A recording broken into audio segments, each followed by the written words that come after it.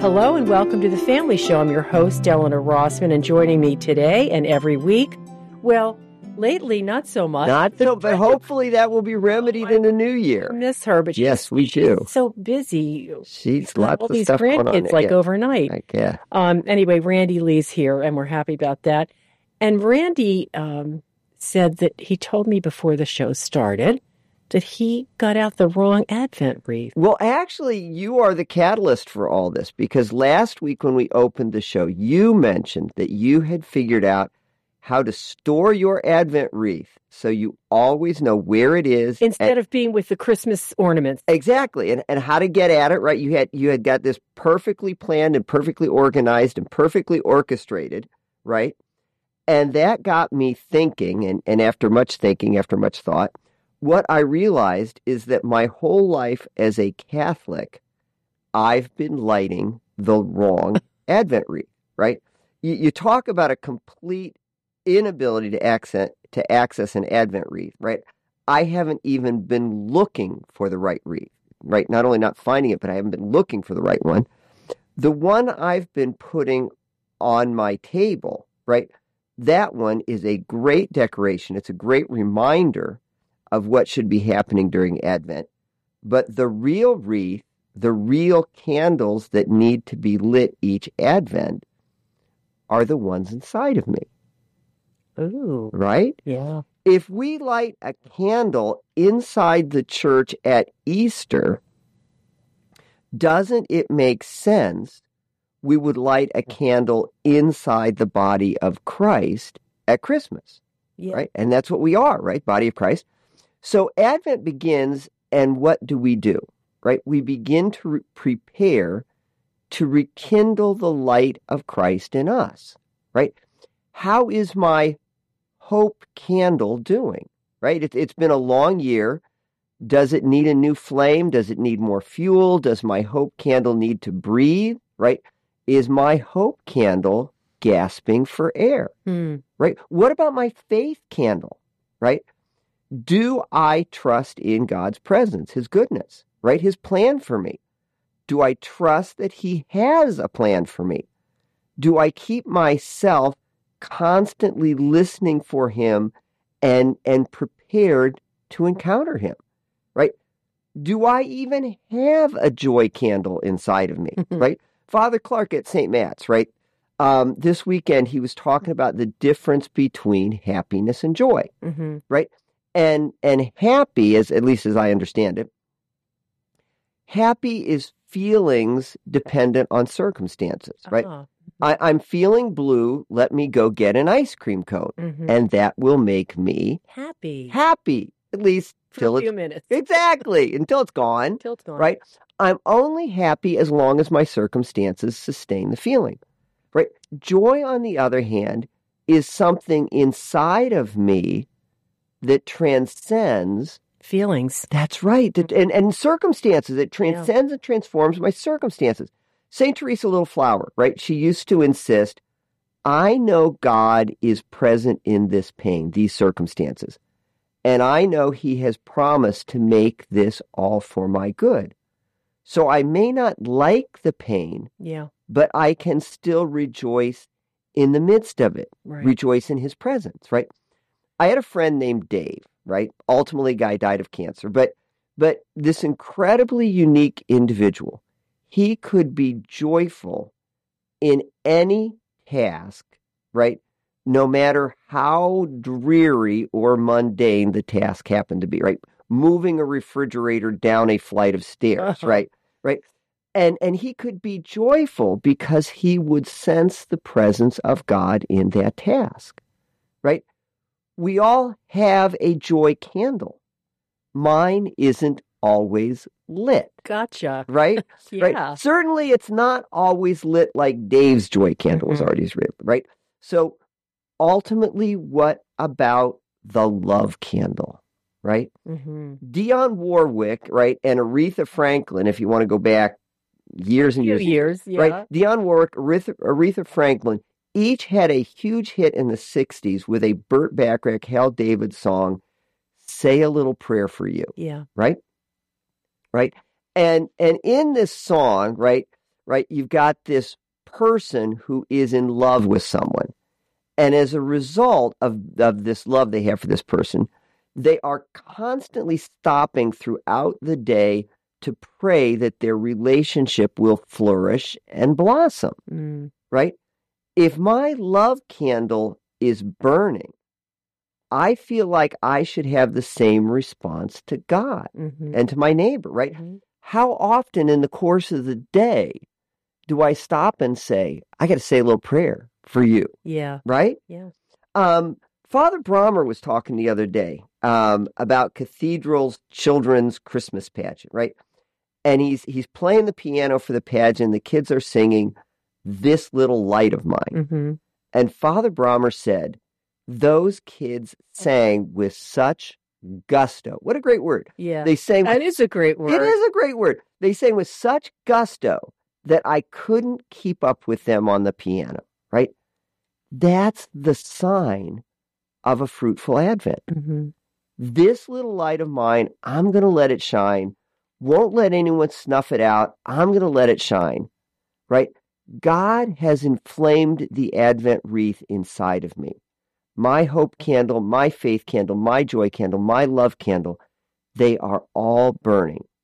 The light of Christ is in me, and I'm going to let it shine, right? That's the point of Advent. That's where Advent is supposed to bring us so that we have a Christmas, so we encounter Emmanuel. So it's a reminder, these candles that should be burning in us are not just for the 4 weeks of Advent. No. Right? No, I mean, A Christmas Carol, right? Scrooge and Dickens and all that.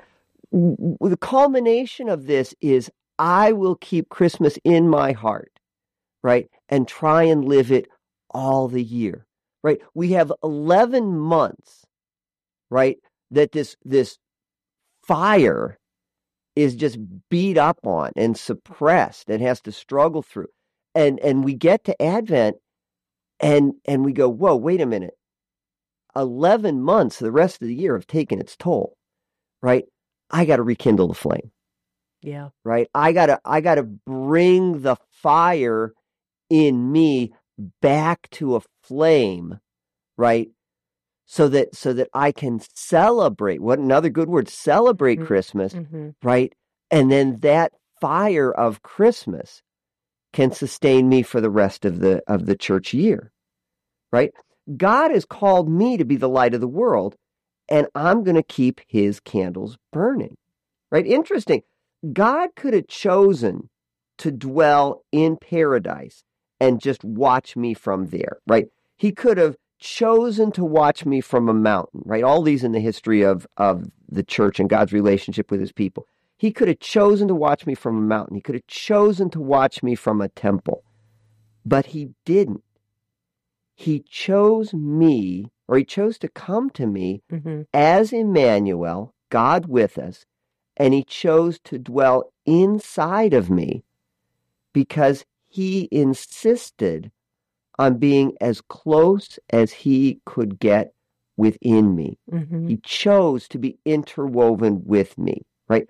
Don't ask me why he chose to do that, right? But love makes you do crazy, stupid things, and God is not immune to that, right? So the candles of God are lit. The flame of God, the light of God is inside of me.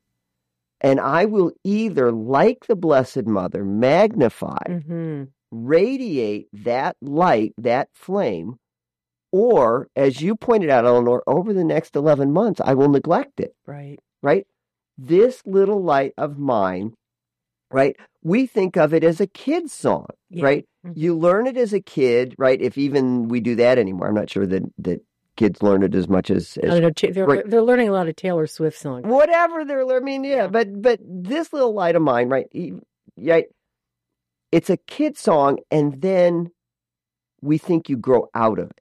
Yeah. Right? That you sing that as a kid, but then you grow out of it, you move on to different, bigger songs, whatever. It's not just a little kid song, right? That song is core Catholic theology. Just because it's fun to sing doesn't make it any less sound theologically, right? Matthew 5, you are the light of the world, and you can't be the light of the world unless the flame burning inside you, right? Unless the flame is burning inside you. And so what do you do with that truth from Matthew, right? Do you say, oh, it's just a kid's song, or you say, no, right? If Jesus said that, he must have wanted me to take it seriously, right? And if your life depended on a flame, right? Yeah. Right? You're out in the middle of the cold, Frosty the Snowman. If that fire goes out, you're toast. Well, you're not toast. You're less than toast, right? Right. If that fire goes out, you're done. You would do everything you could to keep that flame going. That's exactly right. Throughout the year. It's so true, isn't it? And it's just giving me a new understanding of Advent as a reminder that flame is real and it really matters. Yeah, and it's that the incredible thing, Eleanor, is it's not just a reminder, it's a reality. Yeah. Right? That it's not just symbolically this has to happen and I have to remember that this happens in this time. It is God recognizing that after 11 months, right, we need to be recharged. Our flame needs to be rekindled. And we have to remember who rekindles our flame. That's exactly right. It doesn't, and that's the other temptation, is we think that it's our light that we're giving to God and we have to sustain it for him. Forget it. No, that's exactly right. If it's not his flame, it's going to go out. It reminds me of that parable of the 10 virgins, right? Yes. That some of them had the oil getting ready for the bridegroom and that had the other half of them said, oops, he ran late. So they burned out of their supply. They didn't bring enough. So I don't know if that's not a That's good a analogy. great analogy. There's that flame again. And how are we keeping our stock full? What I mean? That's exactly right. How lovingly do we care for the flame that we need to sustain the relationship? This is a good time to take a break, I think. I hope so. And so you're listening to The Family Show with Randy Lee and Eleanor today. And Brenda in spirit. Missing Brenda. And we'll be back in just a minute.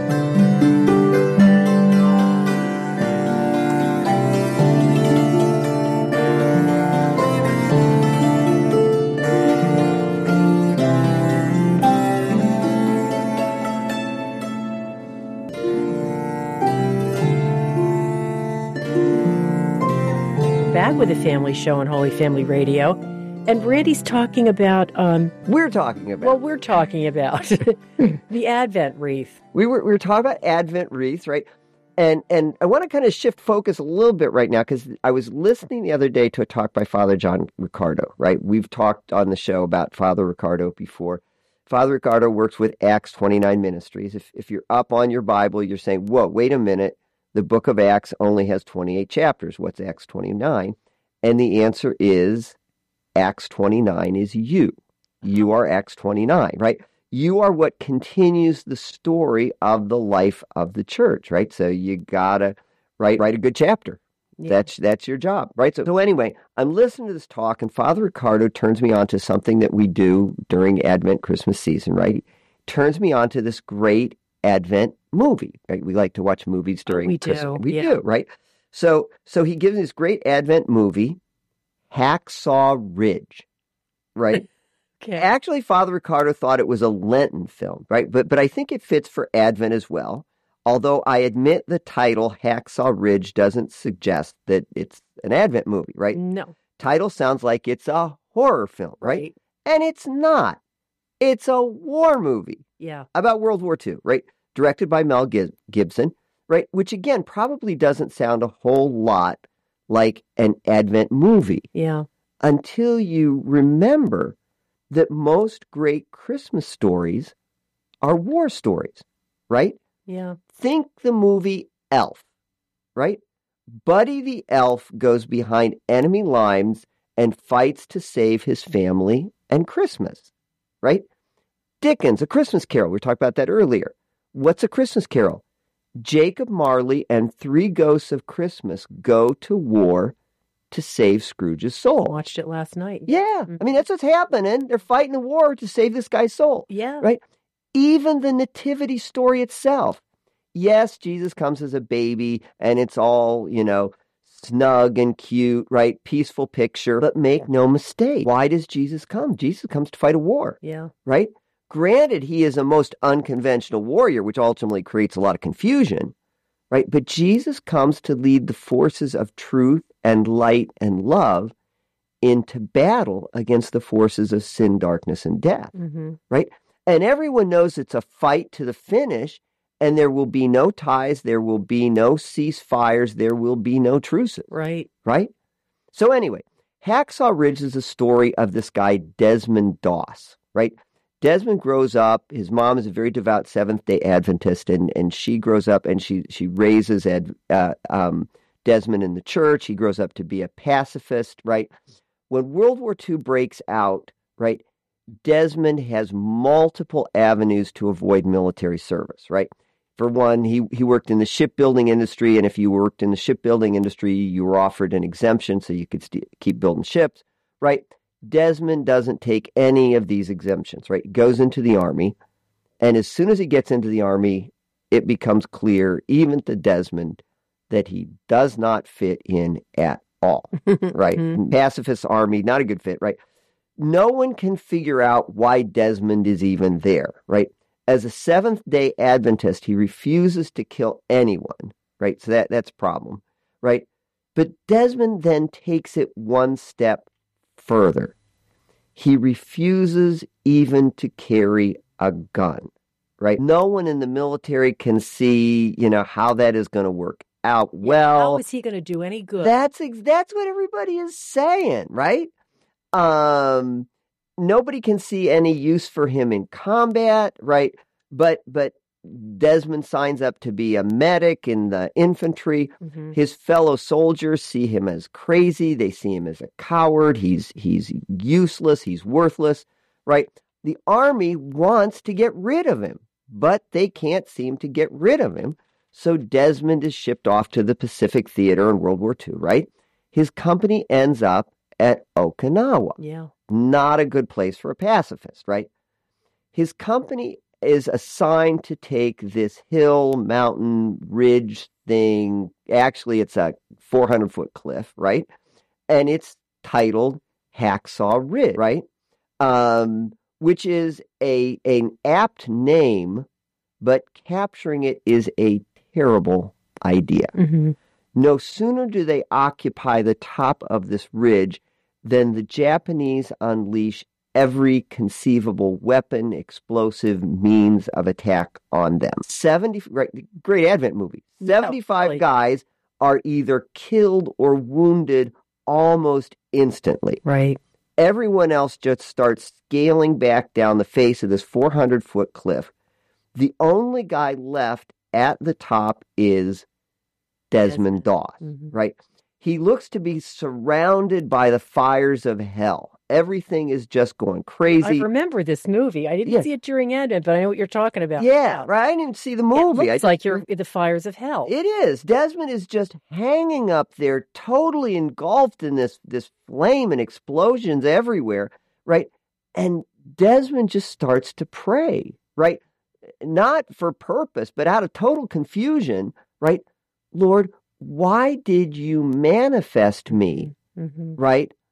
Why did you manifest in me all these beliefs and drop me in the middle of a place where none of them can possibly make any sense, right? He literally prays, Lord, what is it you want of me? I don't understand. I can't hear you, right?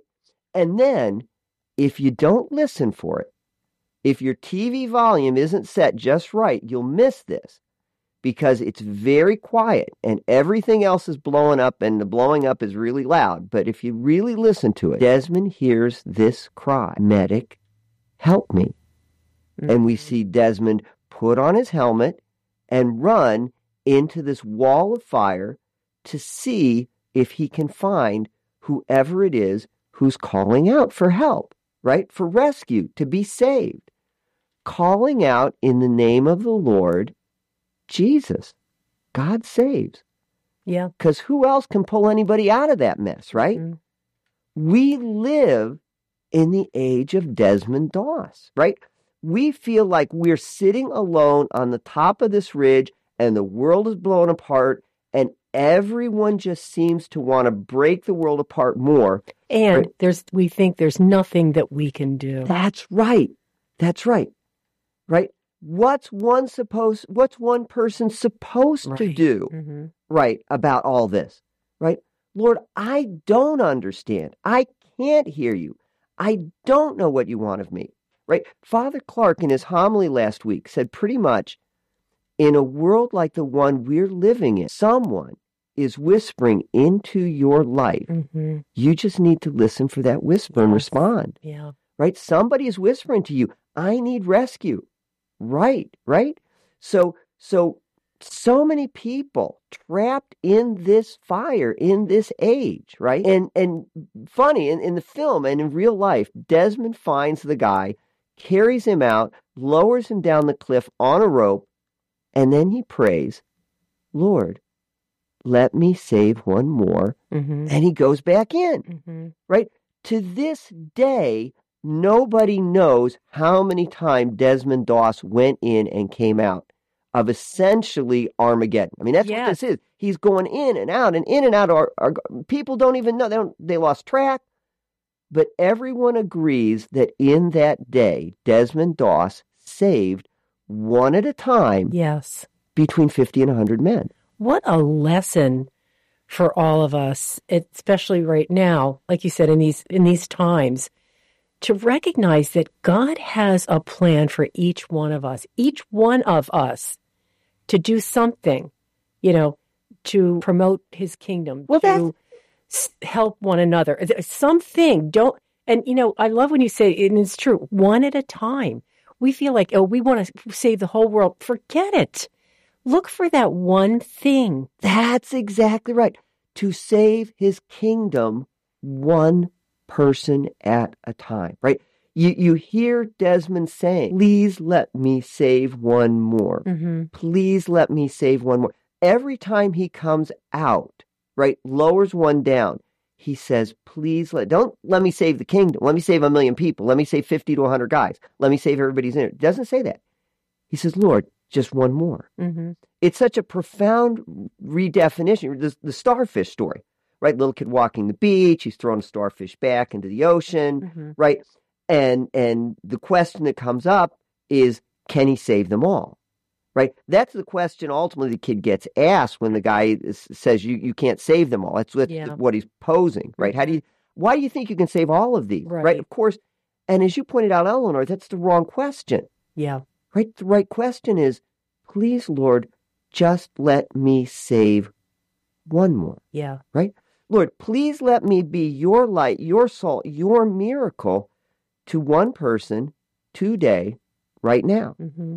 Let me listen, let me hear, let me respond right now, one more time. Mm-hmm. Right? What happens, Lord, after that one more time is your business. It's your business. Yeah. It's not my business. Mm-mm. But right now, Lord, in this moment, let me save one. Let me save one person in your name. That reminds me a little bit of, you'll hear people say, well, look, if there's so many abortions, we can't end it. Let's just forget it. It's going to, states are going to change it and they're going to allow it and on and on.